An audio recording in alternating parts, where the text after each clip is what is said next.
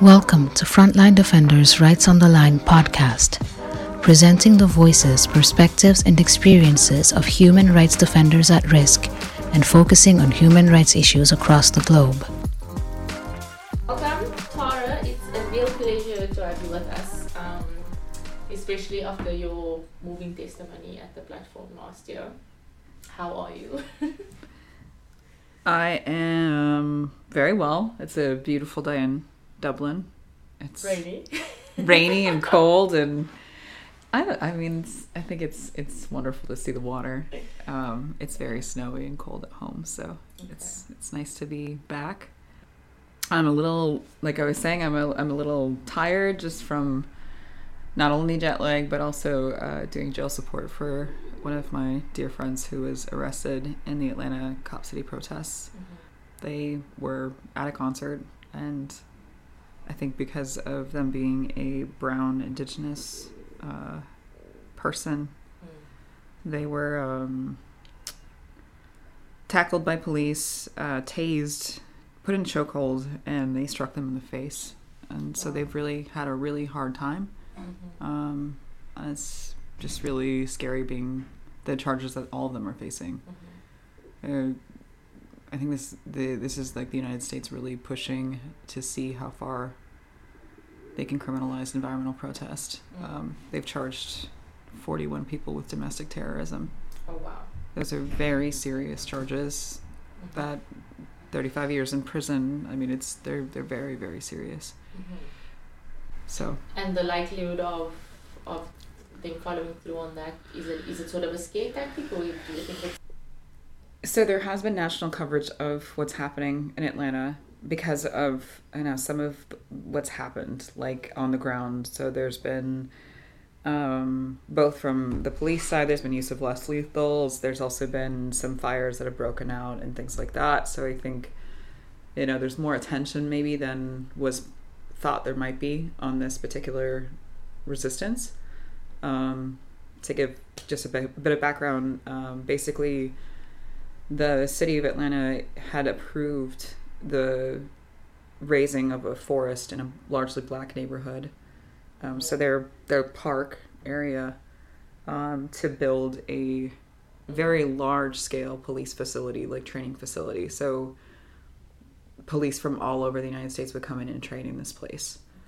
There was an occupation that took place over the span of last year, like tree sitters and people holding space and all that. And then a land defender was killed by police at the end of last year, and I think this is the response to that.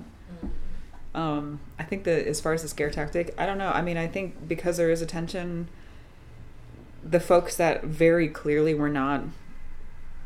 None of them are engaged in domestic terrorism, but the folks who were holding a sign or standing in a field like my friend was, there's no way. I don't think that will stick.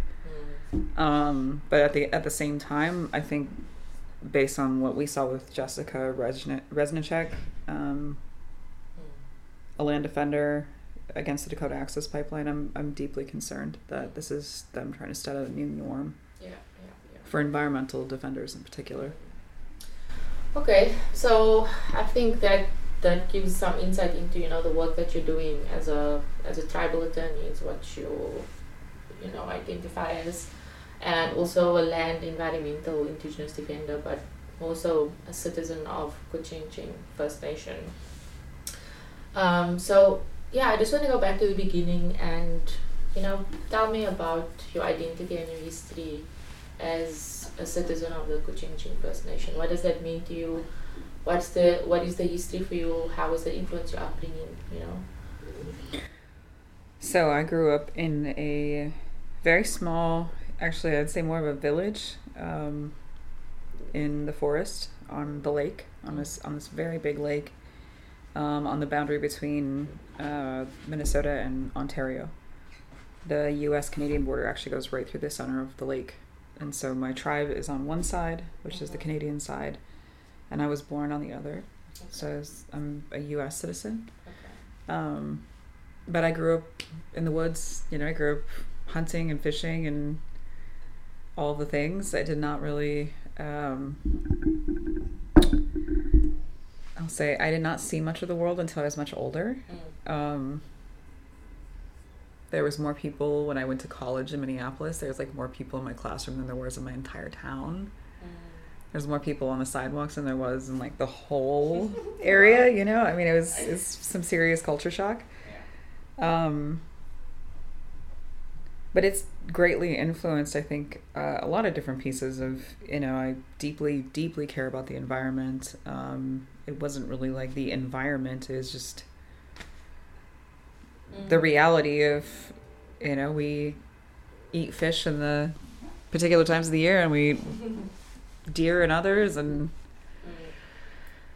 yeah, I grew up, and I guess, you know, I knew it was, had an inkling that it was, you know, pretty serious poverty, but there's a lot of quote unquote poor folks where I'm from, but I mean, we're not very poor in other things, right? Like in understanding our relationship to the world and that we can't live without water.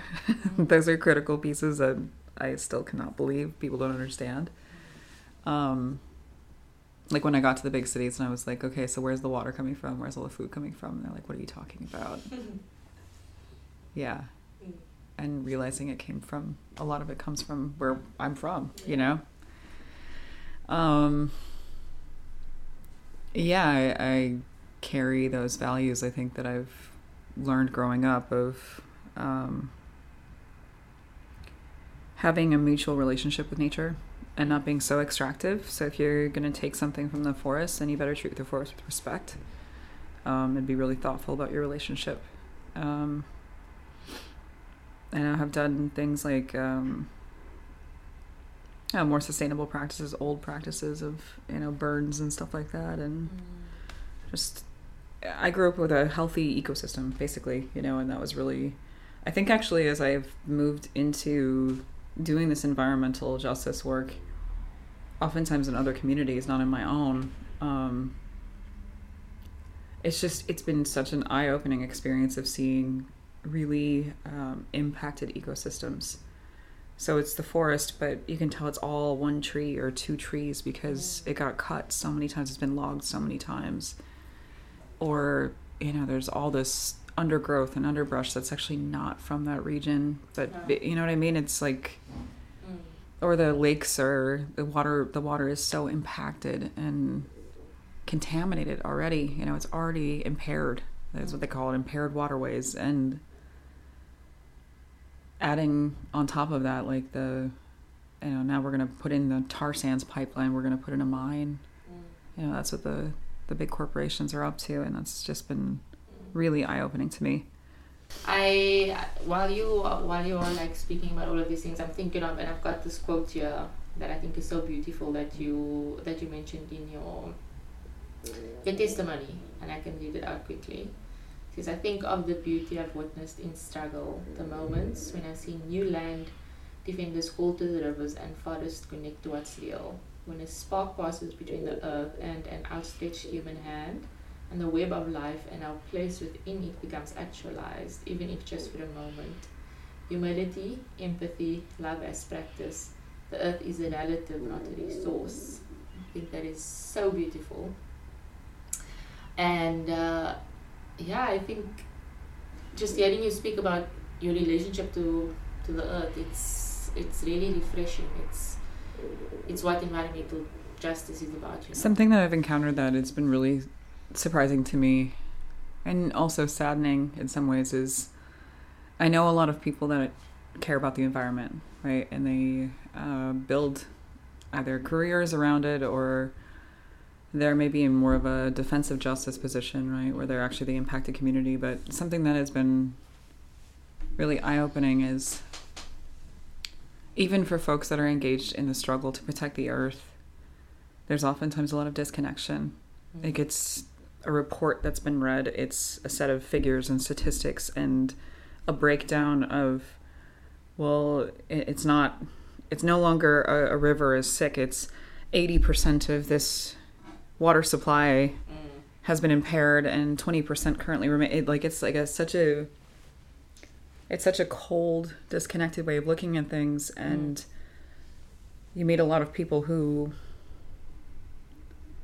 almost like visit nature. You know what I mean? It's like they'll go for a very very limited experience of, I'm going to hike through this place and I'm going to walk through it as quickly as I can, and I'm going to decompress for a little bit, and then I'm going to go right back to what I was doing. And I think that relationship with nature is, of course, any relationship is important, but I really do believe that spark I'm talking about, when I've seen people looking at the earth as a relative, as a living being, and they're protecting the earth physically with their bodies and with their freedom and all of that. It's like I think it's such a different connection of really understanding that you are just one little piece in this giant web. And you're not in dominion of nature. Nature's not a place that you visit. You're with nature all the time. Like even sitting in this room, right? We're in manipulated earth, but it's still earth. Like we're both made of earth. Everything we're wearing is from, everything that we are is from the earth. And yeah, I wish there was maybe perhaps more care and space given to the importance of connecting as people who care about the environment. I almost sense that relationship with the environment in terms of the struggle that started about 7+ years ago, that it's more than just we are protecting our land, but again, like throwing back to the fact that it's the earth. It's more than just our land. It's actually this thing that we care about. So take me through that. Take me through when this all started for you. Where did it start? And take me through the journey. So I went off to college, and then I went to law school because I wanted to go to med school actually, and then I worked in healthcare and saw insurance in the US, and it was a nightmare, and I was like, okay, there's no way I'm doing that. Went to law school because one of my friends basically was like, well, you could do this, what are you going to do? And I was like, I don't know. I have no idea what to do. So I went to law school on a complete, I didn't know anything about lawyers really. And made my way out to Washington, D.C., and when I was out there, I was representing tribal nations from all over the United States. But started already pushing on doing pro bono work, so free work for nations that were pushing back against a pipeline project called Keystone XL, because of my own interests in nature. I care so deeply about nature, and being in a space where you're, I was thinking my own community, like, okay, well, what if we had a giant pipeline, a giant tar sands line that was going to go through our lake? What would that, like, what would that feel like? That would be so. And so I was thinking of these people down at this time, it was like the Oglala Lakotas in South Dakota, and all the people that were rallied around and all the different nations that would be impacted by this project. So I started volunteering my time on that, and then I started going to demonstrations and protests, quote unquote protests. I didn't go to a demonstration until like 2014. I'd never been to any sort of march or anything like that, but started going to those in my lunch breaks as a first-year associate, and then I started trying to organize and donate as much of my time as possible, and then it kind of created a lot of conflict with my law firm, and then it was like, are you moving in the right direction? Like, do you want to do this work? And I was like, I do. And then they're like laying out all these different articles I'd written about Keystone XL, about this Oak Flat mine, about, just in different environmental struggles. And I was like, well, these are things I care deeply about because I'm a Native person, and this is like where my heart lies, is with nature. And that's like part of our cultural fabric. Literally our cultural fabric, but also our existence, right? Like if you don't have the land, you don't have your culture. Like that one does not exist without the other. And so I ended up going in a different direction. And at the same time, I actually got asked by Bernie Sanders folks to go and help him with his presidential campaign in 2016. So I got to work on the policy platform of like, what could you possibly want? And called every Native person I knew, all the Native attorneys, and I was like, what would you want if you could have anything? And I got to write this platform. That was really cool. But then Bernie lost. Yeah. And Dakota Access was happening. Like this pipeline project was happening. And I saw LaDonna Allard go on Facebook Live. She's an elder from Standing Rock. And there's this woman that I had never met before, but she was so compelling. Like, I could tell everything that she meant. She really meant it. And she was like, you know, we need your help. Please come and stand with us. And then these youth runners came all the way from Cannonball, North Dakota, to Washington, D.C. They ran the entire way, like 2,000 miles. And they came, and I was like, oh my gosh, this is it. You know, like, there's people that are... Because I had been working on the Hill at that time, like, for all those years. I worked in the White House first, and then I worked for tribal, like, for the law firm and for Bernie and whatever. And it's seeing our people over and over and over again, advocating and over again, just having their rights completely run over, disrespected, disenfranchised. And here were people that were like, no, but they were going to do something different. They were going to stand in front of the machines. And I was like, wow, this is incredible. So I packed up everything I had in a rental car and went to North Dakota. I planned on staying for like a couple weeks was my thought. And I was there for like 6 months and met all kinds of incredible longtime land defenders, new land defenders. I became... LaDonna is a person I call my auntie. She's since passed on, sadly, but I mentioned her in my testimony too. But yeah, it's... And ever since that, like, kind of like returned to the land, more or less, you know, like that has been something that's really called to my spirit about. And those 6 months were when you guys would stay, you were physically there on the site? Yeah, we were occupying, you know, and we were not, you know, I'd done some of the organizing out in DC with like petition deliveries and, you know, arrests in front of the White House and marches and all of that and signs, and this was something different, right? This is like you're physically standing on the land. You're like, no, we're not going to move. This is our land. And I mean, that became a movement that was heard around the world, right? I mean, people were like, wow, there are still Native people and they're still being oppressed and this is still happening. How do I get involved? You know, how do I help? And what was that like, that experience? What are your memories of that time?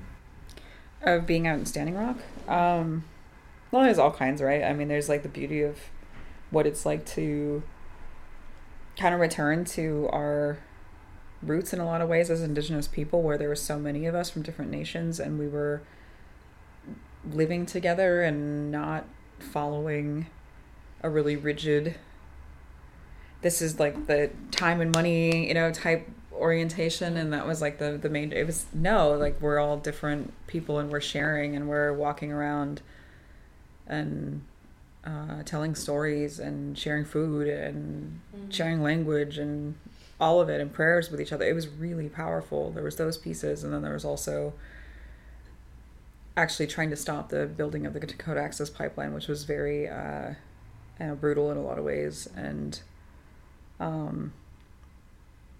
very eye-opening in terms of the level of brutality that police were willing to wage to protect a fossil fuel pipeline. I mean, people with... there's one woman who almost lost her arm. Wow. There's a young guy who, you know, lost vision and he was blinded in one eye. They used water cannons on us and freezing temperatures, and there was hundreds and hundreds of people with hypothermia. I can imagine that. Just like treating them in the high school gym, you know what I mean? Like, is really wild to see that level of brutality, and like the tanks, and I don't know. I mean, there was a moment that I will never forget as long as I live of seeing Native folks, young Native people on horseback,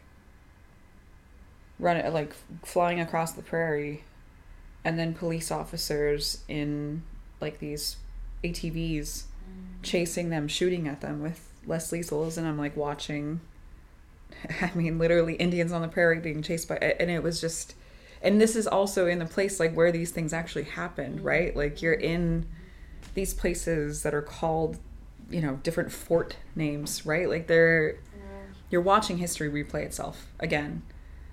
And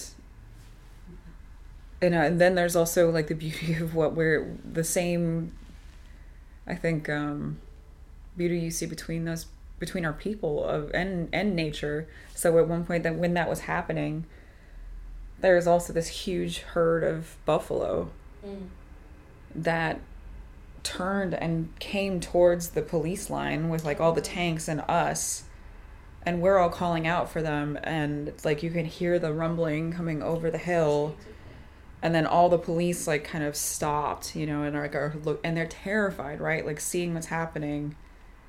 And that was a really, I think, I mean, that's a moment that, you know, you're like, we're still fighting for what's really important. We're still fighting for what's real. And the reason that these people are so scared of us is because they think they know that deep down in their truth of as human beings, like that what they're doing is wrong. You know, like I've seen the surface level, you know, excitement of cowboys and Indians or whatever, but I think there's also like a reality of the earth is telling everyone at this point. The damage you've inflicted has a consequence, you know. But yeah, that's how I found my way back to doing land defense work. And then I went home and they were starting to build the Line 3 pipeline, which I already knew before I went to Standing Rock. I actually had already protested and worked on the Line 3 pipeline back when I was in D.C. On the legal pieces around it at that time. So they proposed basically, there's like these transnational crossings where it crosses an international border, a pipeline does. And they were basically saying they already had an existing easement for like this little pipeline, but they wanted to build a brand new tar sands line, but they were saying, oh, well, it's just maintenance. Even though it's a completely new pipeline project, it's just maintenance. We already have this. We don't have to apply for a new permit, no environmental review. And Obama's State Department, John Kerry, agreed with them and said, yes, it's just maintenance. And that was the work I was doing out in D.C., right? And that's like the Democrats, right? Those are the so-called left, the environmentalists. That was really, you know, I think I kind of already knew that, but it was cemented that both sides are really not so far apart. I mean, they all talk with each other. They're all... And as, you know, as all of these experiences left you kind of a bit more disillusioned in terms of politics? I think it left me in a... I already knew there was corruption. I had an idea of that before I went to Washington, D.C., but seeing it firsthand and seeing the level of, I don't know, like some of it was so petty, you know, and you're gambling with people's lives. So I'm not going to vote for your bill because you didn't vote for mine 5 years ago or something. Like things like that were really shocking to me. And then seeing so many tired young people, like from their 20s to their 30s, typically is like the bulk of an office that are just working so hard and nonstop to try to get whatever they can through their office to change that one person's mind. And that also was something I learned as you look at the staff around a congressional member to really kind of get a sense of who that person is. Who are they hiring? Yeah, I mean, I think it was disillusioning in some ways, but it was also finding ways to be effective in that space. I left with a lot of relationships that I still carry. You know, I think it was a pretty odd thing to host the squad in our resistance camp, but that was like a long-term relationship with various congressional members and staffers. So they can leverage what they can do, you know what I mean? It's not like it's very, very hard to get a win in Congress, but it's influential. Definitely. And as you, over the years, you started engaging in more activism, more human rights work. I guess your public profile grew as well, did that start impacting you in terms of you being in danger, arrests, attacks, harassment, that kind of thing? Yeah, that part was really strange, especially I think, folks get this perception because I think my profile started really kind of coming into public view in Washington, D.C., that I was like this urban, highly educated, and worldly person. But in fact, I was from a town of 200 people on the Canadian border and was the first person in my family to go to college, and like all of it was new to me. So that part was really strange. Like I cared about these issues. I was writing about these issues and, going to protests and all that, trying to push outside of the system and within the system at the same time at that point. And the work that I was doing around like the Washington football team. So the use of Native mascots. That was like my first experience of really starting to get like a lot of death threats and people trying to find out where I lived and like threatening my family and stuff like that. Those consistently actually have been some of the worst is football fans, which you wouldn't expect. But I think there's so much within that imagery and that history. I think that when you kind of come at a Native mascot as a Native person, as the present, and you're fighting the past, I think you're almost, to a lot of these folks, challenging their own identity as quote unquote Americans. That there was somebody here before and that they didn't conquer these people and they're not a costume to wear, like they're sitting right in front of you. And that really forces like a lot of different colonial narratives to be undone in that moment. And so the anger and the hatred of those folks is shocking. Like it's truly shocking. And this is what prompted the organization you started about, I think it's called Not Your Mascot? Yeah, so it was me and a couple other Native folks from around the country, just like on Twitter. And we started working together to talk about these things because I feel like that social media has created this new avenue of voices, impacted voices being heard, I think it's done a lot of other things too, but it's definitely created like a new platform for that. And yeah, I mean, I remember at one point I had organized the first organized march against the Washington football team at FedEx Field. And the owner of the Washington football team actually bought all the sidewalks and the roads a mile around the stadium, which that level of, I mean, his own fans don't like him. So like there's that, right? Jeez. That level. So we couldn't go anywhere near the stadium. So we had to go out in the tailgating zone.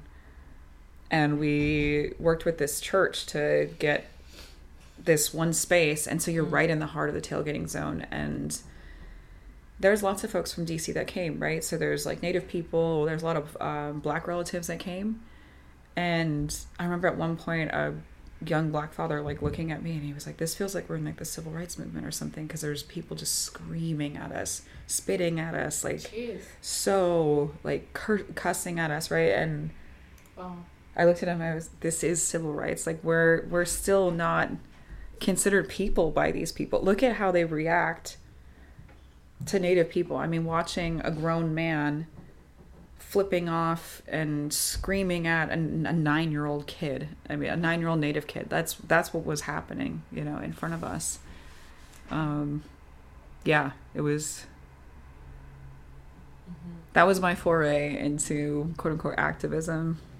I mean, I think there was one thing before that, which was there was a case when I was studying for the bar exam to be a lawyer, called Baby Veronica.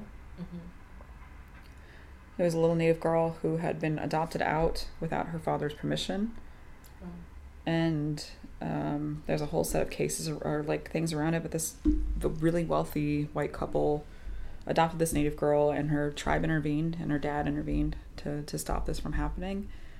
And they fought for years to get her back, and ultimately went to the Supreme Court and they lost. So essentially kidnapped her.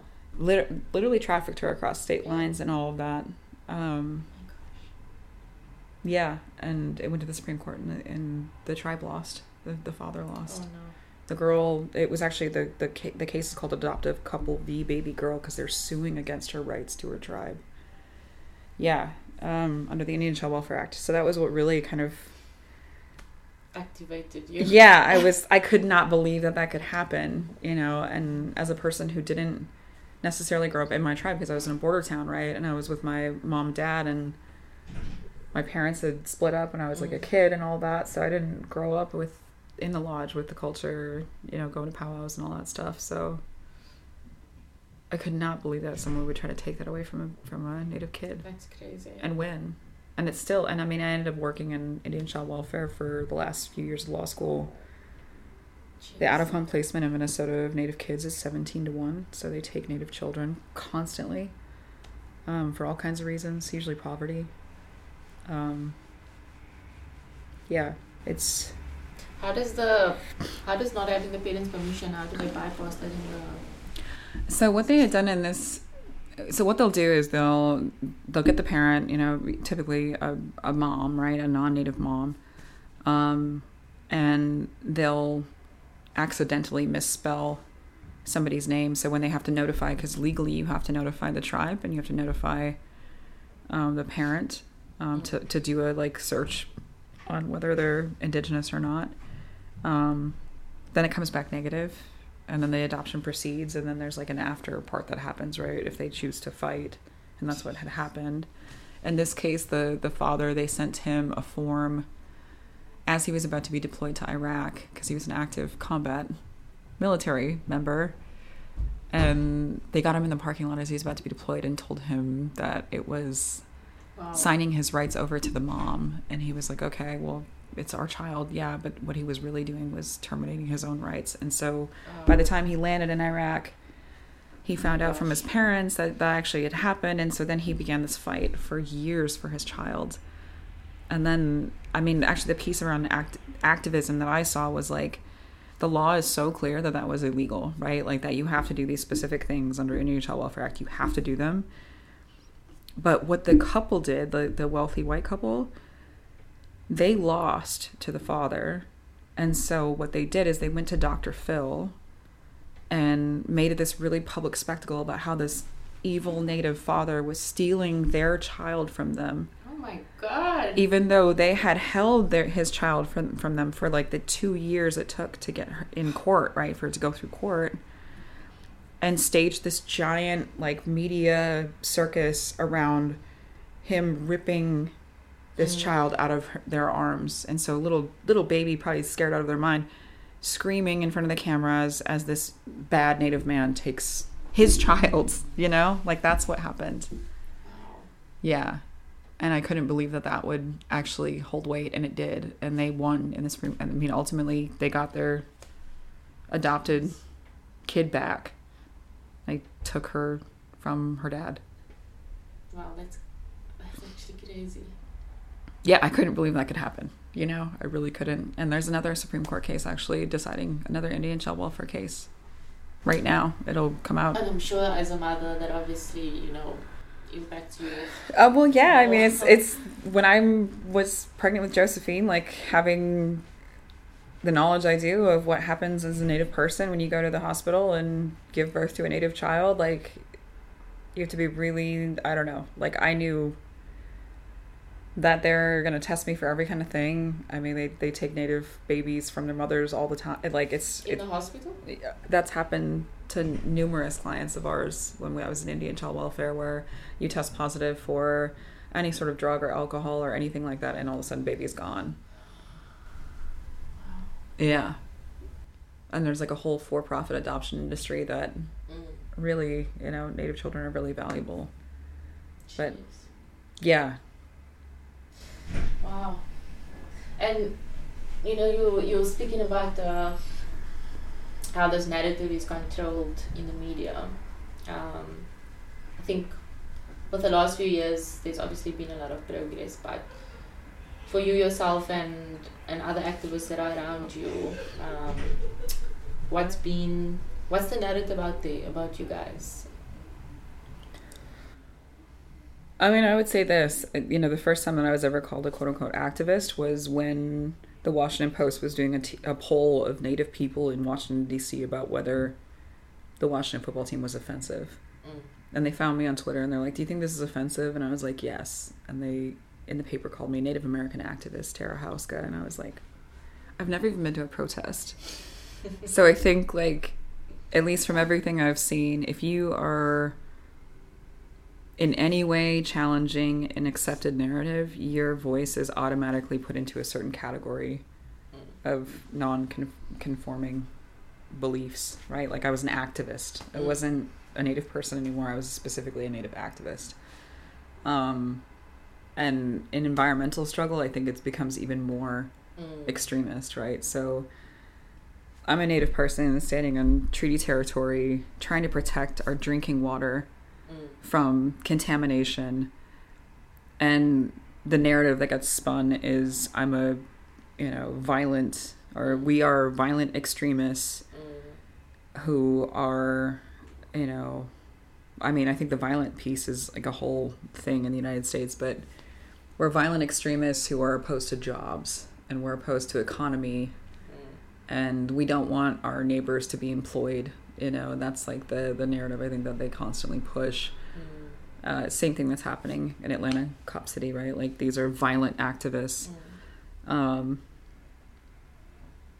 think it's really been a very concerted effort to criminalize protests and to demonize protests in the United States, even though that's how that country actually formed, right?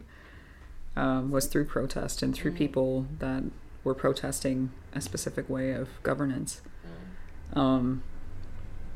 But yeah, if you're a protester, you're sidelined into something else. And if you see machines burning, then you are violent. And it's like, okay, well, which machines called in and told you that they'd been hurt today? I'm not saying that that's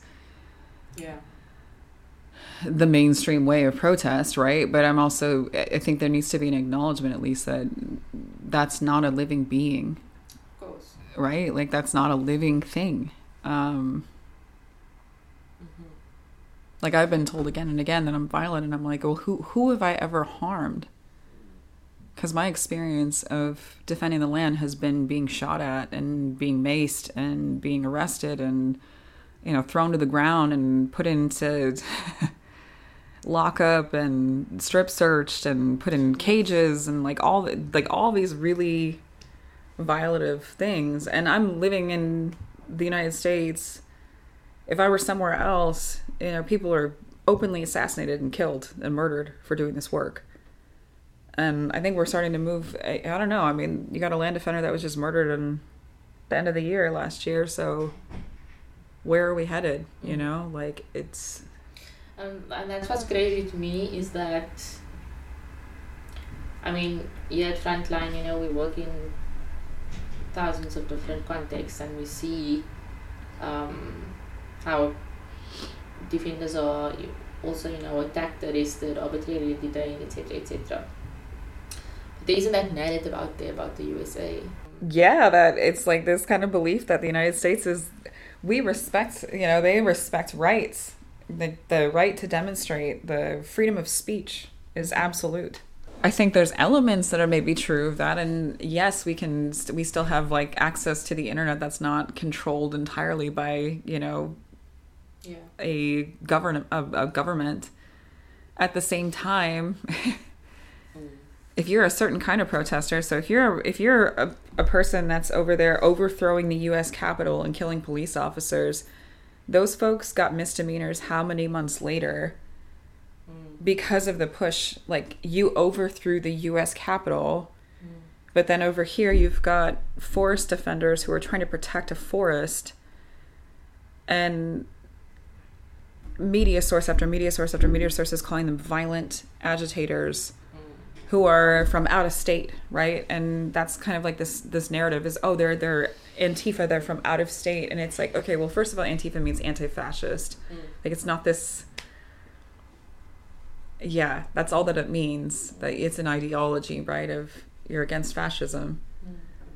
And the out-of-state thing, I mean, who was at the U.S. Capitol? Were they from out of state? I'm guessing they probably were. You know what I mean? And if you're in a local community, you know how hard it is to stand up against your neighbors when they're like, you know what I mean? Like, because there's going to be neighbors that are probably employed by Cop City and that are scared to say anything. Not to mention the fact that, like, it's a black neighborhood to begin with. Mm-hmm. And the relationship between police and black folks in the United States is not... We've seen it again and again. There was just an uprising that happened because George Floyd was murdered in Minneapolis. And because of all the deaths before that time. Mm. So, yeah, I think the outside looking in of the United States being like kind of like the gold standard of rights being respected is just not... It depends on whose rights. Yeah, and in the beginning you mentioned the 40 plus people that are currently being charged with the domestic terrorism. Has there been cases of human rights defenders being imprisoned or in detention, you know, over a longer period of time, and slap suits and leaders being, you know, strategically put away? Yeah, I mean, slap suits are a very common tactic. So strategic lawsuits against public participation where they intentionally name a whole bunch of people, drag them into the legal process. There's actually been one from Standing Rock in North Dakota that's been going on. It's still going on even now, years later, because they lost and then refiled in North Dakota courts. So still going. Jeez. Greenpeace was named as lead in that, even though Greenpeace was very minimally involved in the Standing Rock resistance and I think helped with like a fundraiser or something like that. But yeah, I mean, it was an Indigenous-led struggle, but in any case, yeah, there's that. So that automatically, you know, is like a way to silence, quell protests, to tie people up into these really complex legal processes with oftentimes not a lot of resources to defend themselves, to fight bogus charges, you know, like they're absolutely bogus charges. And then you see, so Jessica Resnick, who I mentioned, is currently serving a 7-year prison sentence for land defense against the Dakota Access pipeline. She's a Catholic worker. She was charged with domestic terrorism, or like the enhanced terrorism charges, and yeah, I mean, it's happening in a very, I think, quick time frame, because she went in, and now we're seeing this like new round of domestic terrorism charges.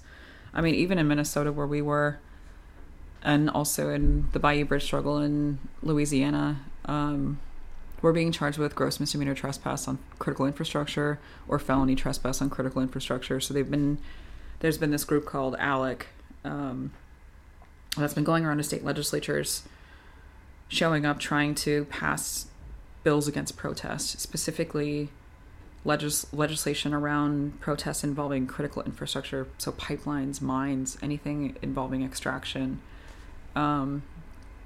which oftentimes read anything involved organizing, demonstrating, speaking about, like anything qualifies as a felony protest to try to stop protest. Those bills didn't pass in Minnesota. They tried multiple times, but it's happening all over the country. And what keeps you motivated? What keeps you going through all of this? You know, knowing one day it could possibly be you. Even in just the time that I've been involved, which has been quite a while at this point, but still, I mean, it's like generations of struggle, right? Generations of resistance since colonization, honestly. Definitely. I see a new generation coming in. I see a generation that is a bit more healed than my own, like every generation. I see a generation of folks who are reflecting the gender gradients that's in nature. So I see non-binary, two-spirit, multi-gendered, non-gendered people. It's really beautiful. And they're of all colors, right? So black, brown, indigenous, white, like really coming together in this beautiful way. I think that's like so powerful to witness. I also really take so much inspiration, and I talked about it in that testimony, of seeing all those folks standing alongside suburbanites, standing alongside Congress members, standing alongside grandmas, you know, like the raging grannies, standing alongside, you know, I mean, standing alongside community members. Like, everyone recognizes what they're there for, and but also what's at stake, right? And like, it's beautiful. It's so powerful to see that level of connectivity between people, and to see that unity, even if they're all from different perspectives and understandings of the world. Like, to understand, like, we have one home. This is not ours. It never was. It belongs to those to come. Like, every generation, right? Like, belongs to Josephine and Josephine's children and grandchildren. It doesn't belong to you. You're only here for a little bit of time. That is so powerful to witness and to see. And, you know, I think it can be hard losing over and over again. I know it is. But at the same time, I also see like how many lives you impact, and how many folks you touch and reach and inspire, and the ripples that you create, you know, when you're doing this work.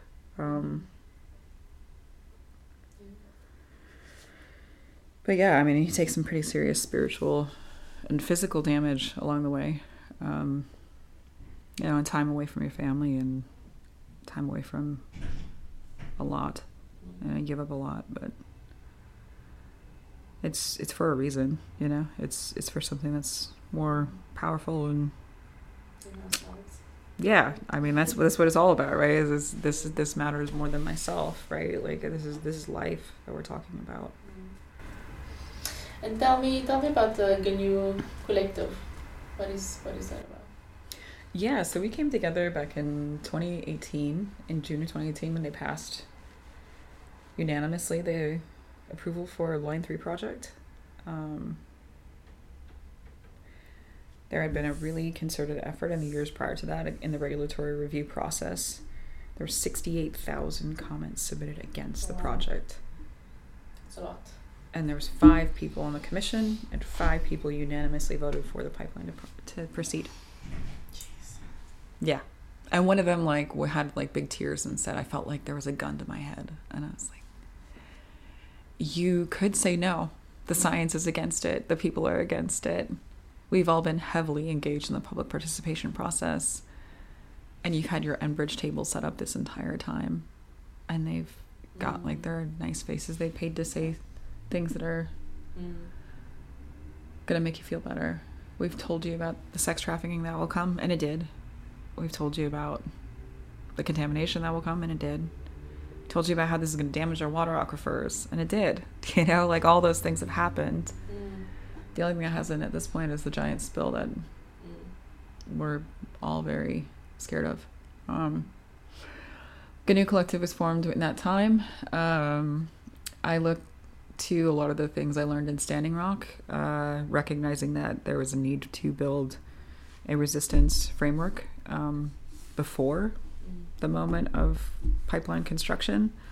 So we spent a couple of years, because they started construction in 2021, or end of 2020, but most of it was during 2021.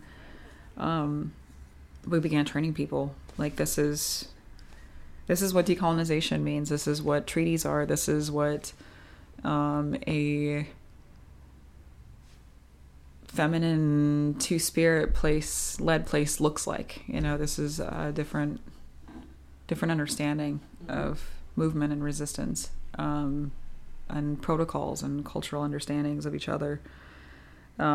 This is how you engage in nonviolent direct action. This is all the different tools that we have in front of us to try to figure out, how do we reach these people, you know, and how do we reach each other too? How do we bring more folks in to recognize this struggle?